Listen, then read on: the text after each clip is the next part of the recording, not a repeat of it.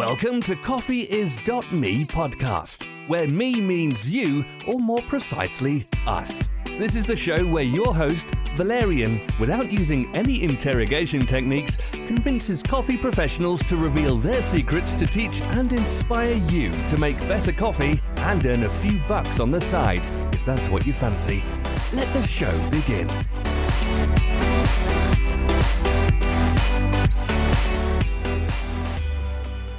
Hello coffee lovers, welcome to CoffeeIs.me podcast. I'm your host Valerian Hrala.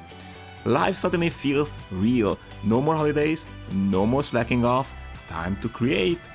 I was wondering, how many of you are starting businesses this year? Do you have any interesting idea you would like to share? Come to our Facebook group CoffeeIs.me and let us know. I'm sure our community would love to learn about what you do and perhaps even give you some thoughts on your idea, your branding, business plan, technology you're going to use, you name it. Even name, yeah, sure, why not? So come and join us on our Facebook group CoffeeIs.me. By the way, I know why do you tune into this episode. Because you want to know who won the big prize. Live on Periscope, my assistant and son, Bennett, selected the winner, and the winner is Roaster Setup. Congratulations on winning the prize, 6-month membership to coffeecourses.com, which is valued at $600, plus 3 coffees from Green Plantation Coffee. Value here is priceless. And 1 mystery coffee, which might or might not be the coffee for my future venture here in United States. I also selected runner-ups. These are Newport Coffee and Henrike London. If Roaster Setup will not claim his or her prize until end of the month, that's January 2016, the next in line has the chance to win the prize. In any case, the runner-ups will get some priceless Green Plantation coffee. Let me give a big shout out and big thanks to Peter, the CEO, roaster and all-in-one trooper of Green Plantation Coffee, who suggested this idea, and he is very excited to see your pictures of our coffee bags in your homes, posted on Instagram, Facebook and all over the internet. Hint, hint. So please contact me via email valerian@coffeeis.me or PM me on Facebook. You can find my links to my social media on coffeeis.me website. On the top menu, just click on My Story, and My Story ends with links to the social media I use. Okay, but this story starts now, and the story is with Rudolfo, who is going to answer your questions from coffeeis.me Facebook group. We also are going to wander off a little bit to the land where we discuss interesting coffee concepts like bulletproof coffee and even losing weight with green coffee. Do not turn us off. No. Just stay with me. I promise you will like this one. Enjoy. So we have this coffeeis.me Facebook group which you are a member of, and you sometimes discuss stuff and people ask questions and you were kind enough not to answer them right away but wait for this podcast. And I'm going to ask you these questions, if it's okay with you. Okay, so first, Joshua Hyman. He's a guy in Holland, actually, a friend of mine. He repairs roasters, and he roasts himself. He's pretty cool dude. He asks if you can send him samples. Sure. Yeah. Cool, Good Joshua. question.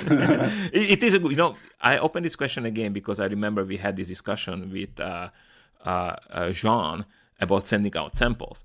And he was saying that he's not very happy to do that because, he doesn't get feedback many times, and a lot of people ask samples and they just practice roasting. So he's not happy to do that too many times. He's actually thinking to add some cost, like they will have to pay some money, it's a first time relation. And I remember that when we asked samples from you, I usually get samples from the United States. You said, oh my gosh, that would be very expensive. Yeah. But, go ahead. Well, I would say that, as a new company and a small company, I definitely have to send out samples. And I don't mind doing that. I think it's a lot of work, and you have to find a good shipping company because it can be a nightmare. But, you have to do it. Like, unless you're like one of these huge importers that have a well-established name and people have been buying from you for years. So, you can just call them and ask for a certain profile. But I guess, when you're a new guy, like you have to get people to try it. I would never buy samples. I mean, I would never buy coffee without samples. That just does not make sense, So there are few exceptions when I know the company very, very well, and we need something very unique, and I know that that person is talking the same language as I do. So, and we have this established relation, and there's just very few. It's happened few times, So I agree with you. The samples have to happen. But I also see the point of Jean's point about no feedback. And it actually happened to me now. So in the United States, I do this coffeecourses.com where there are these courses for, future coffee business people and coffee roasters. And some people are like, okay, I don't know what do I get. So can I get a day trial? And I said, you know what, for a long time we did not offer that. So I said, okay, I'll give you a day trial. And I give them a day trial. They probably spend 24 hours on the system, and then they don't come back to me at all. So I'm like, I'm not sure I'm going to do that anymore, because we do have like free videos. You can check it out. You can try it out, but you don't get the whole concept, obviously, So I can feel now with John when people take something for free from you and they do not have a gut at least tell you that, I liked it because of this, but I don't have money. Yeah. Or I didn't like it and I'm not going to pay for this because of this and that. Yeah. I mean, I definitely, I would much prefer to hear something like, Rodolfo, your coffee is horrible, than to not get any feedback. Because, sometimes you get into funny situations, like someone will say, let me cup all your honeys. And then you give them all the samples and then you get an answer like, oh, we like them, but right now we're not looking for any new coffees. And you're like, what? So, yeah, a bit of honesty and just, I don't mind if you don't like my coffee, It's like, but I'd rather hear that than just wonder what happened. Yeah, it's the same, like, you want to know, because if you get a negative feedback and you kind of look into it with your eyes and go, actually, that guy is right. You can improve it. You can fix it. So that's really valuable feedback, but you need that feedback. I agree. Okay, it's from Zeppo, question. I would like to learn how to network with coffee farmers. So how can he network with coffee farmers? That's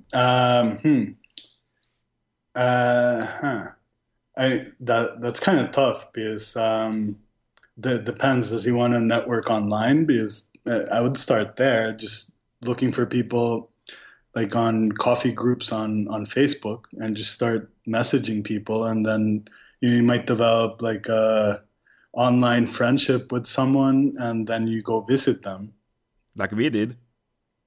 Yeah. I didn't visit you, but we developed a relation through Facebook, right? Yeah, definitely. I think that would be the easiest way to go because, telling someone get on a plane and drive around doesn't really make sense. And now, we have all these easy ways to communicate. So I would definitely start there. Yeah, I agree with you. I think that is a good strategy. I would also recommend LinkedIn groups. There's a lot of farmers there. And there's actually a group for farmers, I think. There's a lot of spam on LinkedIn. That's also true. And it's not so monitored and not so vibrant as some of the Facebook groups. But LinkedIn is also an option. I say, other thing is that I get a lot of spams on LinkedIn. So, LinkedIn is also an option. Facebook, LinkedIn, Twitter, I guess. Are there farmers on Twitter? No idea. I don't really use Twitter. Instagram. Instagram, yeah. Yeah. Cool. All right. So Christopher is asking, I'm really curious about the mechanism of direct import arranged by a roaster or farmer. How does one set pricing? How does the grading? Can the roaster suggest different processing for the future harvesting? Interesting. And is it necessary to do a site visit? A lot of questions. Yeah. I guess there it depends. I don't know where to start with that question. Well, let's start about the direct import. So if he wants to import directly, what does he have to do? Well, it depends on what country, but the exporter will handle all the documents. So they already, they export coffee, they know what they're doing, and they will make sure to have all the documents. And then if there's like a specific document that is required by the importing country, then you as an importer should find all that out. But basically, it's pretty easy because shipping companies know what they're doing, and you can always get a custom agent to handle all the paperwork in the importing country if you don't want to do it yourself. Mm-hmm. So there's already all these like assistant companies that will help you along the way. So the first thing he would probably find a farmer he wants to buy from. That's connected to an exporter in the producing country. So either the farmer. Sorry, go ahead. Either the farmer has an exporter's permit or he works with a mill that exports his coffee. So I guess like the place to start would be finding an exporter in the producing country. Because not all farmers can export themselves. They actually have to have these permit you just said. Yeah. Or they don't, you don't have all the equipment to take your cherry all the way to green coffee, or you don't have the permits, because some people have the permits, but they don't have a mill, so they can just send their cherry, pay a mill to do the milling, and then they can export it themselves. Mm-hmm. So then they probably can ask for a sample. Mm-hmm. Ask for a sample. If you like the sample, then you proceed. And I guess like a lot of like big sales happen with they're called cash against documents. It's a type of contract where the exporter sends the coffee and it lands in the port, and there's like a bank in between, so that the documents are not released until the money is there and maybe a sample is approved. So you kind of have a bank going in between, doing the exchange between the two people. Cool. So, and how does the price negotiation work? Once you get the sample, you like it, you negotiate the price, or is the price given?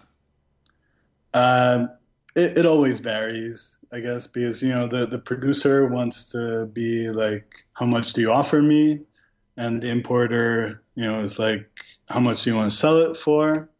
And that's sort of where, you negotiate. Okay, so Christopher, you negotiate. And then, so if Christopher likes the coffee, let's say he loves it, but he would like to suggest a different processing for future harvest, can he do that?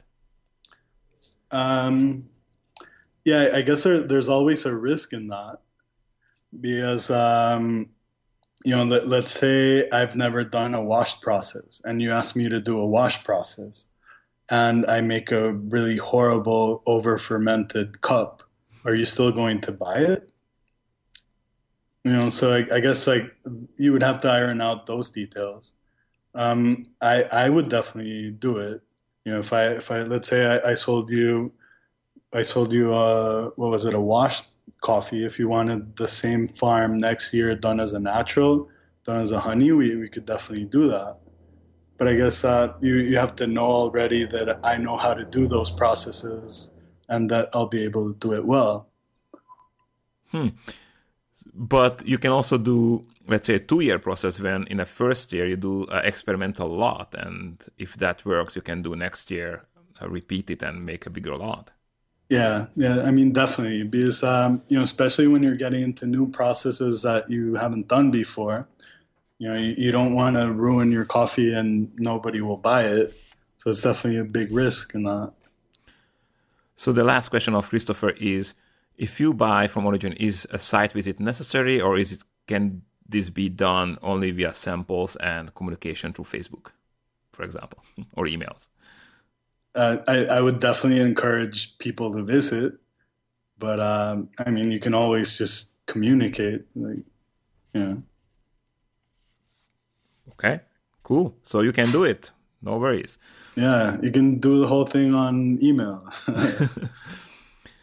Okay, Jan has few questions, but Jan thinks that you actually roast coffee. So let me pick the ones which more apply to your situation. Does comparing beans to other farmers' beans help them to improve the farming method? Does it actually happen that one farmer compares the cup with other farmer? Well, you got to think that a lot of farmers, especially small producers, don't really have access to a cupping room. Mm-hmm. And I mean, let's say like if a mill works with 2,000 farmers, how do you get them all into the cupping room? I guess like you start working with certain farmers that you like what they're doing, and you start inviting them to cup so that they realize and they start learning. But I think it's a one-on-one thing. I think it would be kind of weird to like bring in two farmers and tell one like, see, this one tastes way better. Like I don't know. But definitely like getting farmers to try their coffee is because sometimes you're requesting certain things, and you have to make it tangible. So like why am I asking you to pick only ripe cherry? And once they taste like a really underripe coffee and they realize that it tastes really crappy, and so like actual experience like that will definitely help a farmer realize why certain things are asked of him. Well, I guess he imagined the situation like United States, you sometimes exchange cookies, one family to another, and they go like, okay, give me a recipe, and they exchange recipes because they want to improve. So I guess, can something like this work between coffee farmers? Or does that work? I mean, do they drink coffee? That's the first question, because I know that in many producing lands, the farmers actually do not drink coffee. Mm-hmm.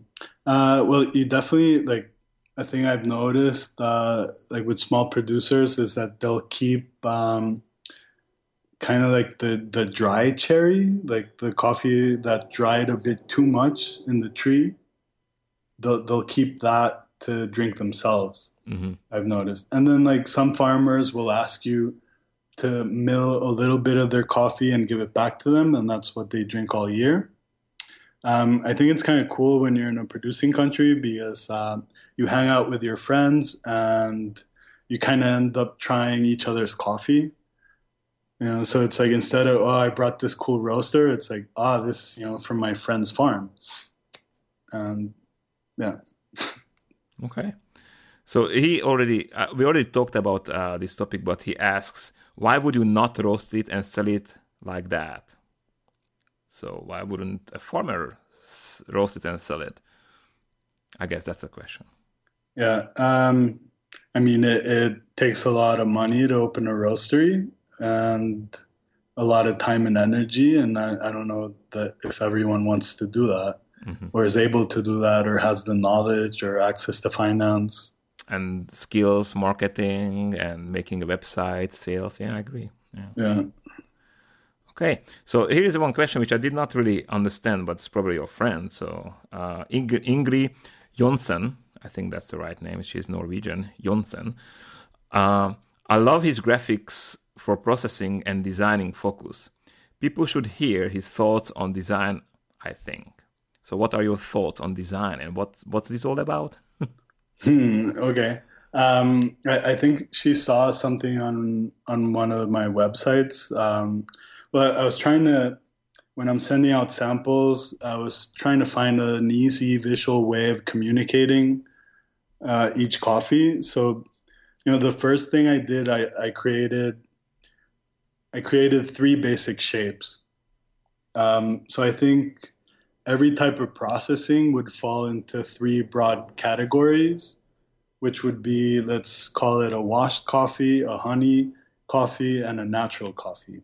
I think, as far as I know, all processes would fit into one of those three major categories. So I started out with the honey process, and it was very simple to think of, the shape of the honeybee. Hmm. So that was the first one, and then I thought, okay, then honey is kind of like in between profile. So if we move towards a natural, that honeycomb shape becomes a round shape. So natural is a circle because you don't depulp it, so you have the cherry, so it's a circle. And I thought washed, you ferment it in this tank, so it's a square. So so the square, as flavor starts evolving, it starts becoming a honey. It starts getting more angles, and it gets to the round shape of a natural. So with each sample, you get like a square, a honeycomb, or a circle. And I guess that was the start from there. And then having like kind of like a pictograph to represent each farm. Wow, I love this. Where can we see this? It's I think right now it's on my German website. Mm-hmm. So I don't know if we could put a link on. Oh yeah, I'm going to put them in the show notes, so no worries. Okay, yeah. I saw your website. I checked it out. Why is it black? I don't know. I've lived too much in Berlin, I guess. Why is Berlin black? I don't know. It's techno apocalypse or something. I don't know.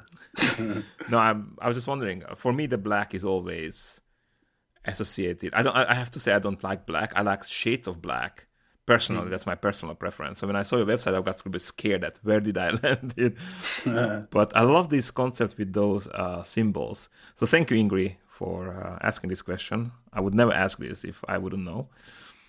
Okay, so Dan asks, as a coffee farmer, how are mycotoxins in beans prevented? Is it regulated? How is it regulated? How is this regulation monitored? And are mycotoxin in beans tested? Yeah, I mean, if you're talking about mycotoxins as mold or fungus, Yeah. How would you prevent it in processing? I would say just processing as quickly as possible. Because I guess like the advantage of El Salvador is that it's a really small country, so your coffee from a farm to a mill is going to get there fairly quickly. I don't think it would ever take more than 2 hours from the farm to the mill. Mm-hmm. So, and there was a study, like I would have to look into it, but I guess there's this thing that can happen in coffee. I don't remember the name right now, and it doesn't really happen in El Salvador because depulping happens so quickly.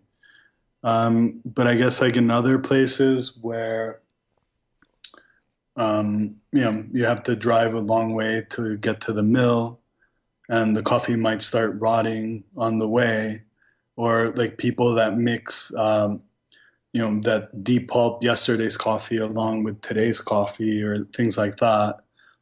I guess that would create some problems. Okay, so in processing, you have to do a fast processing. That sounds good. So what do you think about the naturals? Because naturals are not processed that fast. They are drying for 3 weeks, a month on cherry? Yeah, well, there it depends on movement.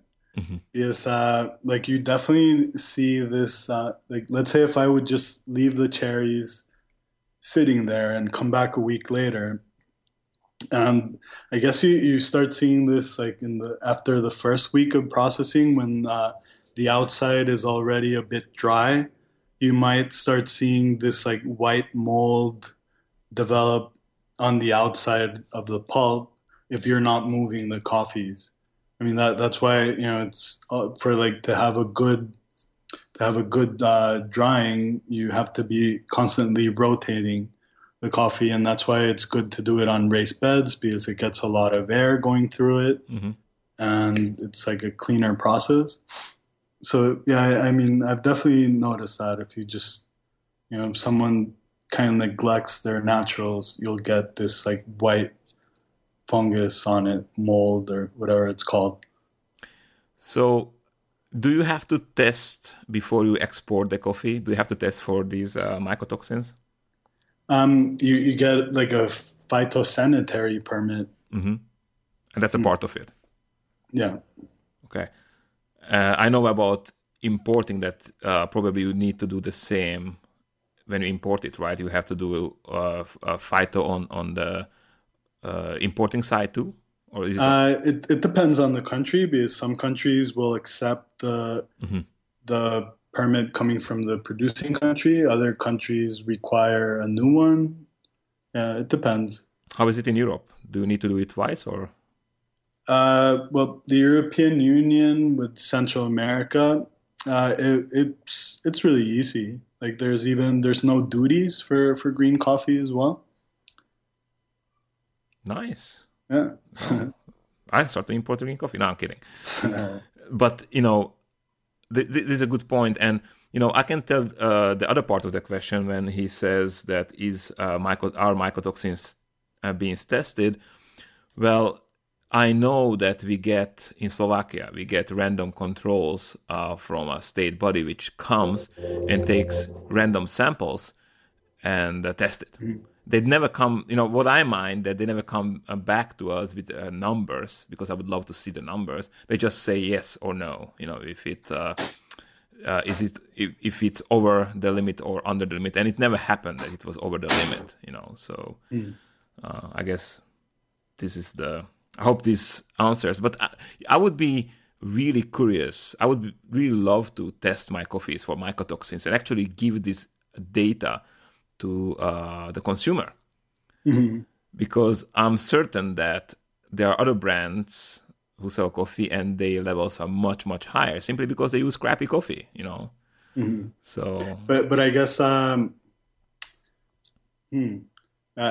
guess he might be referring to that okra toxin. Is that the one? There's okra toxin A and B. Yeah, those are called together mycotoxins. Yeah. Yeah. But I thought that also gets roasted out, most of it.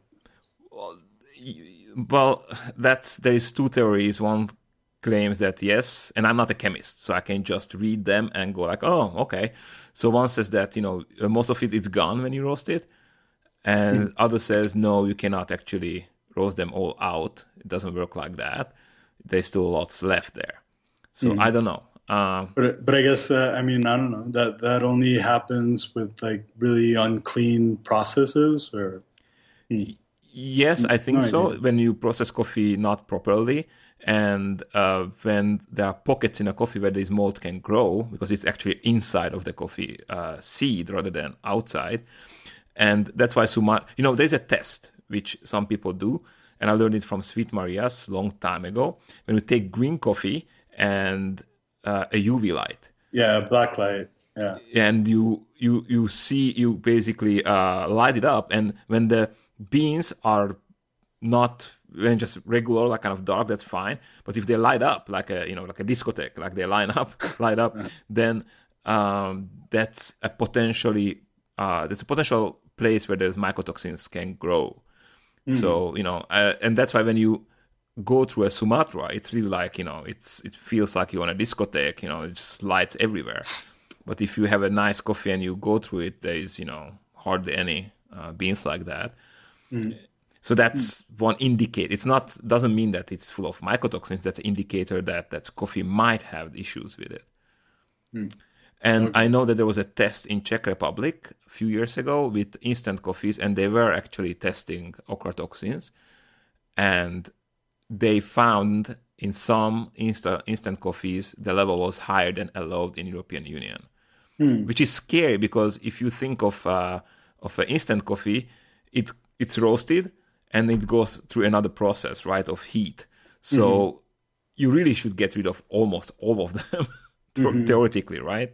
Yeah, but if you've ever seen a sample of green coffee for instant coffee, it's just, the leftovers of the leftovers of the leftovers. And yeah, I know. I'm just saying that, if they got okra toxin in them. So, I think it would be, there is also the reason why some people want to know nowadays is have you ever heard of the bulletproof coffee?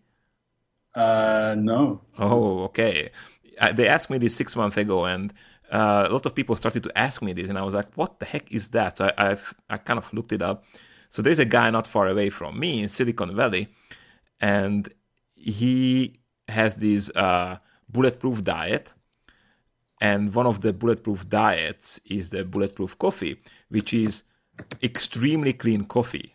Like it has zero mycotoxins, whatever. It's extremely clean. And you drink it with coconut fat extract. I forgot what's exactly called. There's some piece of fat, some part of the fat, which you should, drink it with, and butter. So you add that coconut fat and butter, very clear butter, made from cows which were raised on pastures, and that should give you a boost for the day. I cannot imagine drinking coffee with butter and coconut thing in it. I drink them always black, but this is a big thing here, especially CEOs and guys who kind of want to hack their brains, kind of unleash the potential of their brains. They drink this. I'm looking at it right now. It's I guess he sells upgraded coffee. He's a marketeer. He is a very, very bright marketeer. I don't know how much truth is in this. I really don't know. I mean, there were some people who actually took the effort and blogged 3 weeks with bulletproof coffee. And they said, the first few days they felt great. I guess that's a placebo effect. When you think that something is helping you, it feels like, oh yeah, it does help me. But after that, they felt like there's no notice except the fact that I'm eating 400-500 calories in the morning. Sorry, drinking 400-500 calories in the morning. So I don't know. Some people swear by it. For me, it's more interesting from a business perspective that there's a guy who can bring in extremely clean coffee. And again, I did not test that coffee. I don't know if it's really so. Yeah, I wonder what he does to upgrade it. Right? Exactly, upgraded coffee. Yeah. Coffee beans.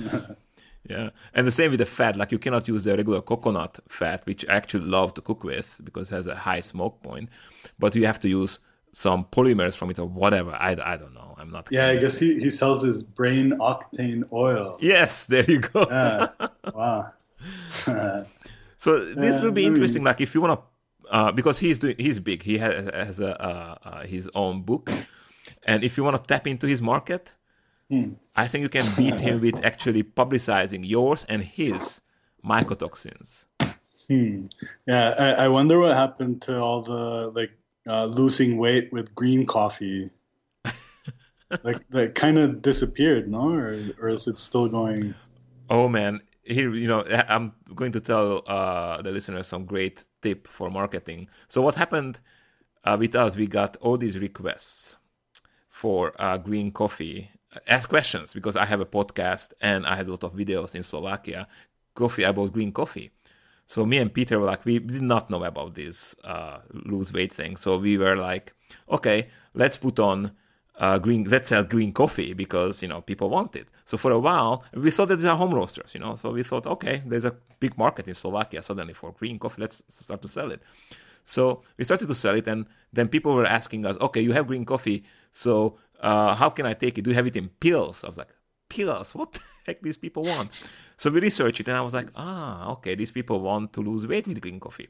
So what I did, I made a video how to lose weight with coffee, with regular coffee. And basically the essence of the video is that I replaced, which was actually true, I replaced my sweets with coffee, and that's how I lost a lot of weight. I used to be like over 300 pounds, and now I'm like 230, So I lost a lot of weight, but not only because of that, obviously, but that was one of the tips. What I do, I replace all the sweets with coffee. With coffee drinks? Yeah, just drinking coffee. Yeah. Wow. So because really caffeinated. I didn't eat so many sweets, but what we did, then I published this video and I made a little article on that, obviously, on YouTube. So with Google, we scored on 2 levels. Now, one level was green coffee because we sold green coffee, and second level was lose weight because of that video, which I made losing weight with coffee. Not green coffee, like drinks. So you never wanted to make the pill? No. We never no. But we got tons of people coming to our website. We really ruled the Google for a long time on the keywords green coffee lose weight. So, and, normally I would not recommend this because after this we got tons of emails that, oh, can I grind that green coffee? Can you grind it for me? How much green coffee shall I use in my drinks when I want to lose weight? And Peter, who answers most of these requests, he said, this was the stupidest idea ever. It's like I get all these like lose weight, requests. But for me, it was a great, because I'm a nerd, and I like to do these marketing things. So it was a great experiment and it worked. Yeah, definitely a good keyword there. Yeah, but it's useless for us because people were not buying the roasted coffee. People were interested. And actually, some people bought the green coffee and they asked us, how they should, process it, what they should do with it. I was like, well, roast it. And they're like, what do you want to lose weight with it? I said, well, actually, that doesn't really work. There's scientific research now that it actually helps you to gain weight. But just tiny bit, it's like it doesn't make any difference, by the way, if you drink it or not. But if you really go deep into that, it actually helps you to metabolize something faster so you gain weight, if you... Yeah, I kind of read like the chlorogenic acid binds to your fat. Yeah. So, yeah, it just goes through your system, something like that. I don't know. But hey, going back to that point, because you mentioned you're selling green coffee for the home roaster market. We used to. Okay. Do you think there's a market for that in Europe, or it's mostly a US thing? The thing is that there is a market, but the problem with Europe is that it's, if I sell coffee to Germany, I have to pay the shipping is extremely expensive. Mm-hmm. So as Slovakia as a market for green coffee is too small, it would not, we would not make living. We actually canceled it simply because we sell out so fast with coffee, roasted, so we don't see a point to sell green coffee anymore. And, we always have to invest in new coffee and our money is always out, in green coffee. So we want to make most profit on roasted rather than green. Mm-hmm. But there was a company in Holland, what was it? And I bought my first home roaster in 2001 from him. And he catered to the European home roasters. Mm-hmm. And I bought from him Alpenröst. I don't know how long you are in a coffee, but in 2001, that was a hot home roaster. Now it would be considered a shit because it was pretty bad. You couldn't see what you roast. It just, it has a heating element and a drum. And you covered it and you did not know what's happening inside. You had no clue. It had no window. You couldn't take out samples, nothing. Just something happened. That's how I started. But you got to start somewhere. Yeah, but he sold green coffees and home roasters. Okay. Ogenbrand, something like that in Holland. Huh. But, again, the shipping is so expensive. Mm-hmm. So, between countries, which is once Europe will resolve this, I think that, that would be great. That would be awesome because I can sell my coffee anywhere in Europe. Because, Europeans will not pay 15 euros for shipping 250 grams of coffee to them, Yeah, That's just crazy. That's why coffee clubs are interesting. People get together. Yeah. We tried coffee clubs. They never came back to us. They asked for a lot of samples. We were happy to send it because it was something new. But they never came. They said that, they love the samples and we will work together. And since then, it's quiet. So I don't know. All right. There was a lot of great information, especially about how to lose weight with coffee. Yeah. So thank you so much for this interview. Well, thank you for interviewing me. So this is it, the interview with Rodolfo Rufati Butler. I hope you enjoyed it. I had a blast of the time. Thank you, Rodolfo, for joining us and sharing your knowledge and know-how. In the next episode, I'm going to have a very special guest, Henry Wilson from Perfect Daily Grind. If you fall from the moon and you do not know what Perfect Daily Grind is, well, surf it up. It's a magazine, online magazine for coffee lovers, but also for coffee professionals. And with Henry, we are going to talk about the social media and how can you improve your businesses with, some cool social media strategies because, man, Henry is doing an amazing job with that. So talk to you very soon. Have a great one. Bye.